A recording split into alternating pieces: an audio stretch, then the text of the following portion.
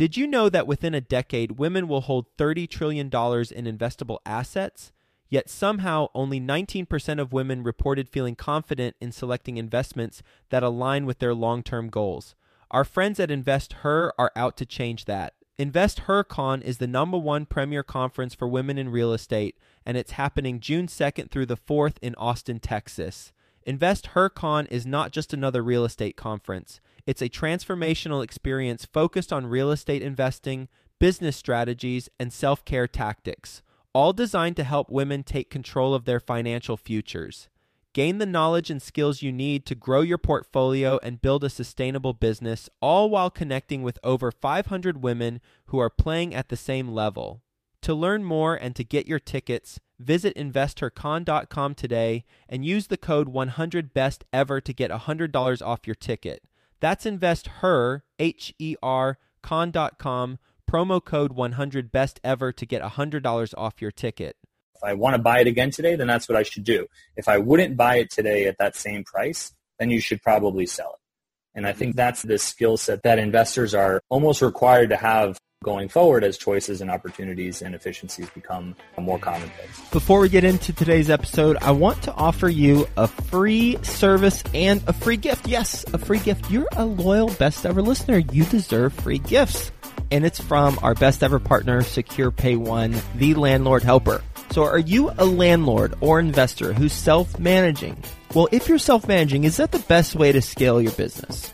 And are you fulfilled by self-managing, or would you rather be doing other stuff with your time? Like, I don't know, scaling your business, scaling your portfolio, making more money, bringing more rentals, rental income coming in because you're acquiring more properties.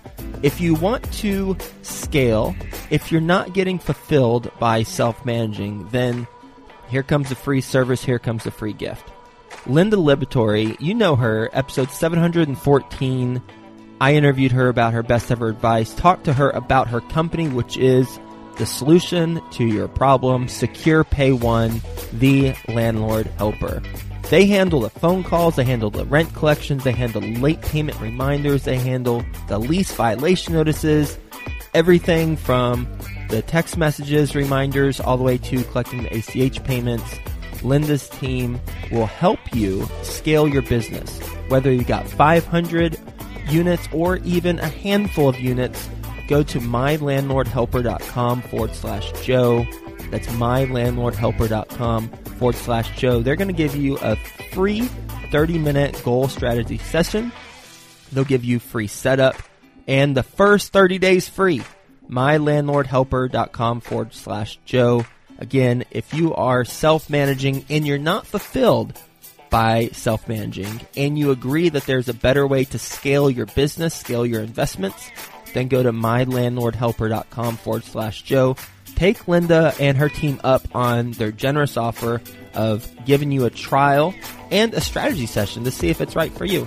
mylandlordhelper.com/Joe. Best ever listeners, welcome to the best real estate investing advice ever show. I'm Joe Fairless. This is the world's longest running daily real estate investing podcast. We only talk about the best advice ever. We don't get into any fluff, and because it is Sunday, we got a special segment for you called Skill Set Sunday, where we talk about a specific skill that you can hone after listening to this, or perhaps adopt if you haven't adopted it. And this is an important skill. This is a skill on how to stay true to your original financial modeling. Basically, how to not get greedy and identify when it is time to exit out of an investment. With us today to talk through that, Jordan Fishfeld. How you doing, Jordan? Good. How's everything? Thanks for having us. Yeah, nice to have you on the show. And Jordan is the co-founder and CEO of CFX Markets, which is a venture-backed trading platform. And I interviewed him, episode 558, episode titled How to Invest in a Secondary Market. So you can learn more about it there, as well as hear his best advice ever on a previous episode just by searching his name on the bestevershow.com, and that will come up. But with that being said, Jordan, even though we've talked about it a little bit, can you give the best ever listeners a little bit more about your background and your company, and that will add some relevancy to our conversation with the task at hand for what we're going to talk about?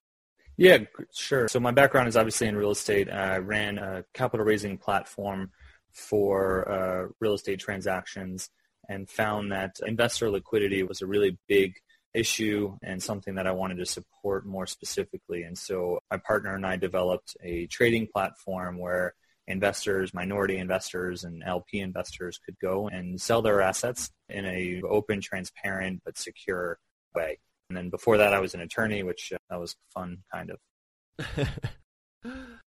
All right, so you've got the legal background, and then you've done some crowdfunding work, and now you've got the secondary market with CFX Markets where people can sell their shares of companies on a secondary market if they need to exit out of it. So the skill that we're going to be talking about today is how to know when to stay in or when to leave an investment. How should we approach this conversation? So I think there are a few different things that come to mind in deciding when it's the appropriate time to exit. And I think when you're the sponsor, when you're in control of the deal, that decision is actually much easier. You'll sell it when you want to and when you think you can get that cash back that will be supportive to your investors. Where it becomes really difficult is what if you're one of those smaller investors and right now is the time that you would normally want to sell it? What do you do? So what we've found is most investors, both sponsors and limited partners, kind of suffer from, it's clinically called the endowment effect, but basically when you own something, you kind of want to keep owning it even if it's not in your best interest or fitting within your original model. And so what I think is a unbelievably important skill is with every investment, real estate included, and probably most importantly, if you were targeting a 20%, 15% return on a specific project over a certain number of years, and you've kind of hit your pro forma, think, would you buy it today at the price that you are looking to sell it? And if the answer is no, then you should probably sell it. And really sticking to that pro forma or that goal that you set for yourself going into the project. And I know prior to some of the new technology and new rules, it was really hard if you were a limited partner to sell your asset, but that's not the case anymore across all assets. And so it really is now a skill of the investor, not just the sponsor, but a skill that the investor has to have going into these limited partnership deals is annually reviewing your deal. Is this exactly where you want it to be? Is the return that you're expecting going to continue? And if not, you have that opportunity to sell it and kind of guarantee whatever return your goal was originally set for. I'm reading a book that is titled Mistakes Millionaires Make. It is one of my favorite books of all time. I bought it yesterday, and I am probably going to finish it today. It's that good. And a lot of I'd say 25% of the mistakes listed in there have to do with an entrepreneur having a company. In this case, it's not necessarily real estate, but it's certainly relevant to real estate investors. Having a company, it's worth $100 million, but yet they stick in, they don't sell, and then eventually, holy cow, something happens, the wind shift, the government gets into their business, and all of a sudden it's worth nothing. Or even in a better case scenario that's not tragic, you spend the next 9 years with this business and it's now still only worth $100 million when you could have taken that 9 years ago and done something better with it, right? And that's where I think a lot of value is lost, both in real estate and in other opportunities where you end the project where you're like, oh, this is great, but if I could have sold it 5 years earlier and had the same gross return and put that money to work in maybe some project that's more appropriate or even gained a little bit more diversification and more safety, was that a better decision at that time? And I think that you're right. That mistake, that endowment effect problem is something that really hard to overcome. This isn't an easy thing to do, to sell something you own that's going well for you. It's a very hard thing, and I think that's why it's a great skill that is a learned skill. It is not a natural occurrence. It's something you have to learn and be good at and really stick to. And I think people that do it well benefit tremendously from putting capital to the most efficient use possible at the most efficient time. And on the flip side, the grass is always greener. And if we have something that's working and we are comfortable with, in this case, we're a passive investor, we're not the general partner, we're a limited partner. If we're happy with the general partner, because so often the number one thing is the general partner someone who I trust? And do they qualify based on what I'm looking for in someone overseeing my investments? Because the deal's secondary. It's always secondary. The people running the deal is primary in any investment. So if we're comfortable with that individual, then why not hold on to what we're doing with that individual already versus going and taking it out and doing the grass is greener somewhere else? Well, I think it's a few points there. First is there's no reason why you can't take that money and put it into a new project of that same manager. So most managers aren't running one project and are not raising for one deal at any given time if they're that good. So to say, I would like to take my cash out of this deal, which has kind of already run its course, specifically talk about a development project. We found great developers who know how to manage a construction crew, know how to put together great plans, work with the government to get approvals. And then once they get their certificate of occupancy, they kind of pass it off to a brokerage or a property manager to lease it up. And so most of your bet is on the developer, not on the property manager. Yep. So if in this case, why not sell at the time of the certificate of occupancy and put money into the new developer's project, which is what you would bet on in the first place. So things like that one, again, a new capability given the new rules and the new technology. So this wasn't always possible, which is why many investors, I think, will have a very difficult time with this process in the early days. But if you compare asset classes, so public securities, specifically people who are not traders, people who invest, let's say, in Apple or Facebook, not to try to sell it the next day or during a spike and then a dip, but who say, I believe in this company, I believe in the manager, and I think it's going to grow. They look at that stock every 6 months, maybe every year, and say, do I still think this is a good company that's going to grow? And if you're bet on Groupon early and then you 2 years later said, is this still going to grow? And maybe you said no and you sold it and you did really well. Facebook, I think, if you look at the company a week after it IPO'd or a month after it IPO'd and looked at it today, in both instances, you said, I think this company still has tremendous growth potential. And that's kind of the same analysis. I'm going to buy it again today. If I want to buy it again today, then that's what I should do. If I wouldn't buy it today at that same price, then you should probably sell it. And I think that's the skill set that investors are almost required to have going forward as choices and opportunities and efficiencies become more commonplace. That's a really simple, boiled down way of looking at it. If I wouldn't buy it at today's price that I could sell it for, then I should sell, right? Yeah, I think so. And there's obviously a lot of different theories, but this is one that I think will definitely be a great skill. And the more and more investors that start thinking this way, and we're seeing it already in the financial advisor and kind of alternative asset marketplaces. Advisors now, when they do your annual checkup, this is exactly what they do. They just haven't been able to make that same recommendation for real estate. And I think that's why this is a really powerful tool for active and passive real estate investors that is kind of been overlooked in this market because it hasn't been that easy to do earlier in kind of the history of this asset class. And now that it is much easier, again, with the new rules and new technologies, it's something that needs to bleed over into this space to have that same type of efficiency that we have in kind of the public market investment decision-making process. The one challenge that I would have with that, just thinking about it a little bit more, if I would not buy it at this price, then I should sell it, is if I bought it at a lower price. And let me use a specific example. Apartment community I have in Houston, it's 250 units, bought it for $14 million. And 16 months later, it is worth $21 million. We got an appraisal, we put in $2 million, so all in we're at 16. Now it's worth $21 million. Well, it's worth $21 million, but I would have a hard time buying it for $21 million because we bought it for $14 million. However, that doesn't mean it's not a really good investment if I brought in additional capital and did even better renovations and increased the rent even more.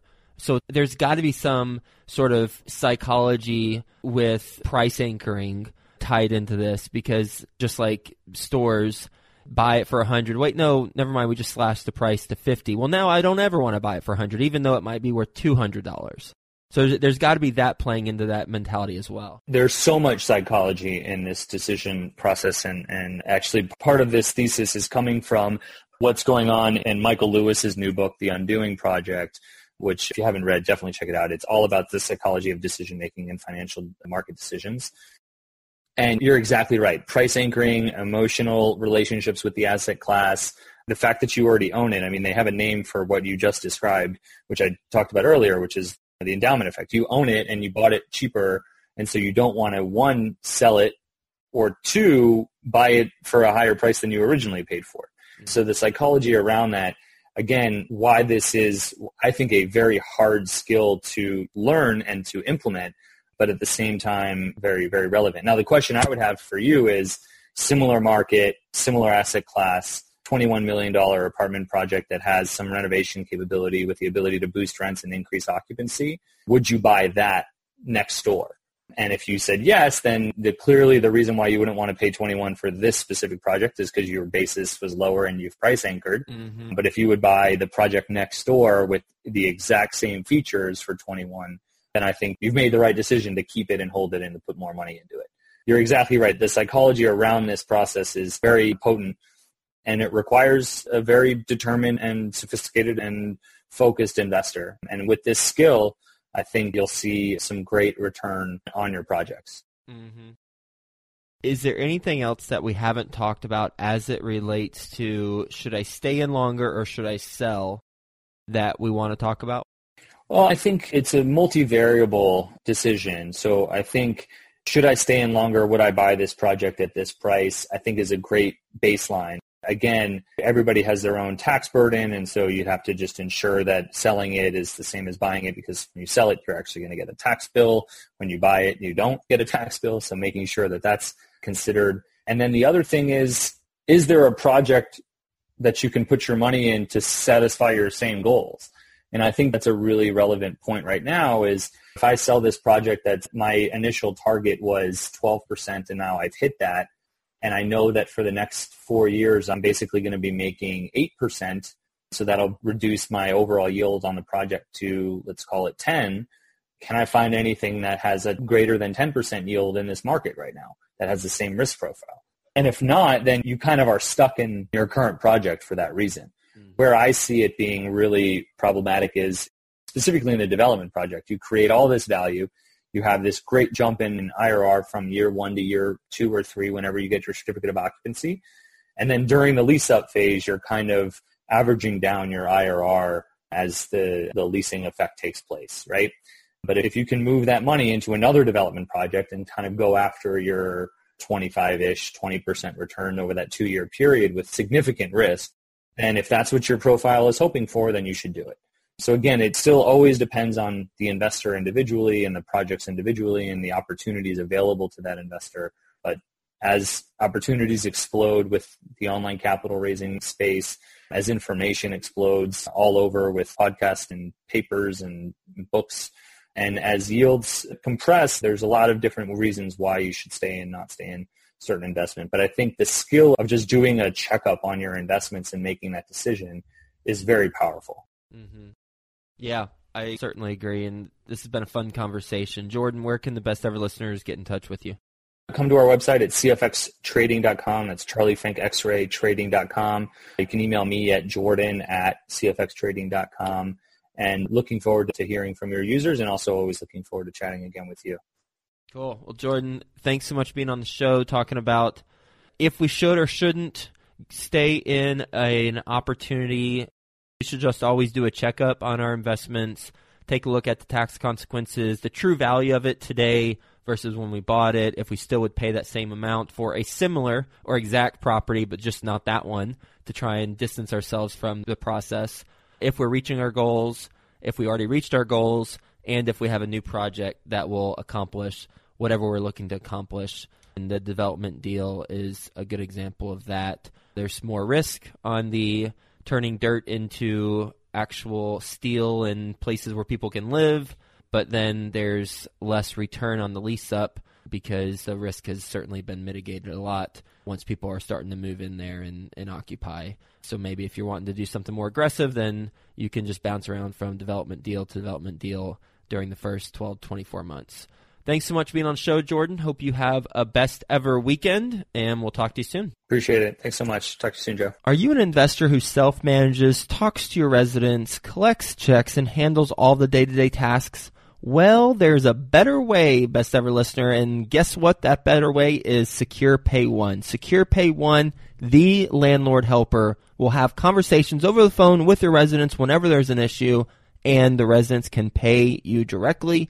So schedule your free trial and 30-minute session today at mylandlordhelper.com/Joe. That's mylandlordhelper.com/Joe. Feeling lost on your roadmap to wealth? Tune in to the newly launched REI Foundation podcast, where hosts Jason and Peely give you all the steps and missteps towards achieving your investing dreams. Featuring interviews from top industry professionals, make sure you listen and subscribe to REI Foundation podcast at thereifoundation.libsyn.com.